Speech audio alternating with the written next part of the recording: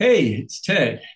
If you know me or watch any of the germs, you know that I'm a little bit of a contrarian, contrarian with the positive spin, hopefully.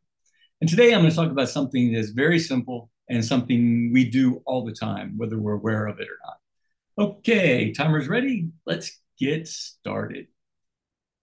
Hey, it's Ted, and it's time for another germ, an idea in 90 seconds or so.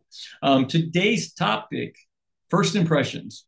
It's that sense you get when you first meet someone or see someone. It can be electric, like an attraction. It can be off-putting, give you the desire to flee. It can be anywhere in between.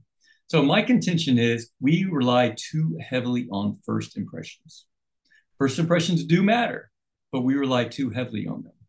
We're too sure of ourselves and unwilling to challenge those first impressions often enough. So, what's wrong with first impressions? One is it advantages extroverts. Maybe this is coming from me being an introvert, but first impressions advantage extroverts. And can you imagine having your entire social circle made up of extroverts? Also, it disadvantages one part of the power dynamic. Think of the salesperson trying to make the sale, or the person looking for the job, or trying to get into the right school. It disadvantages them.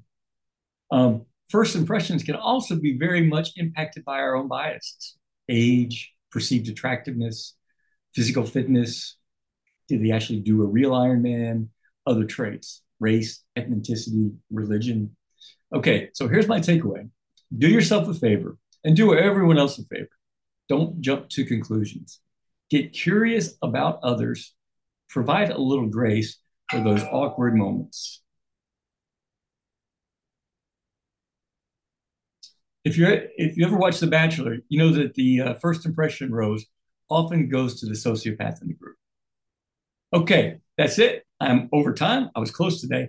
And if I'm mentioning The Bachelor, it's time to go. So I'll try to do better next time.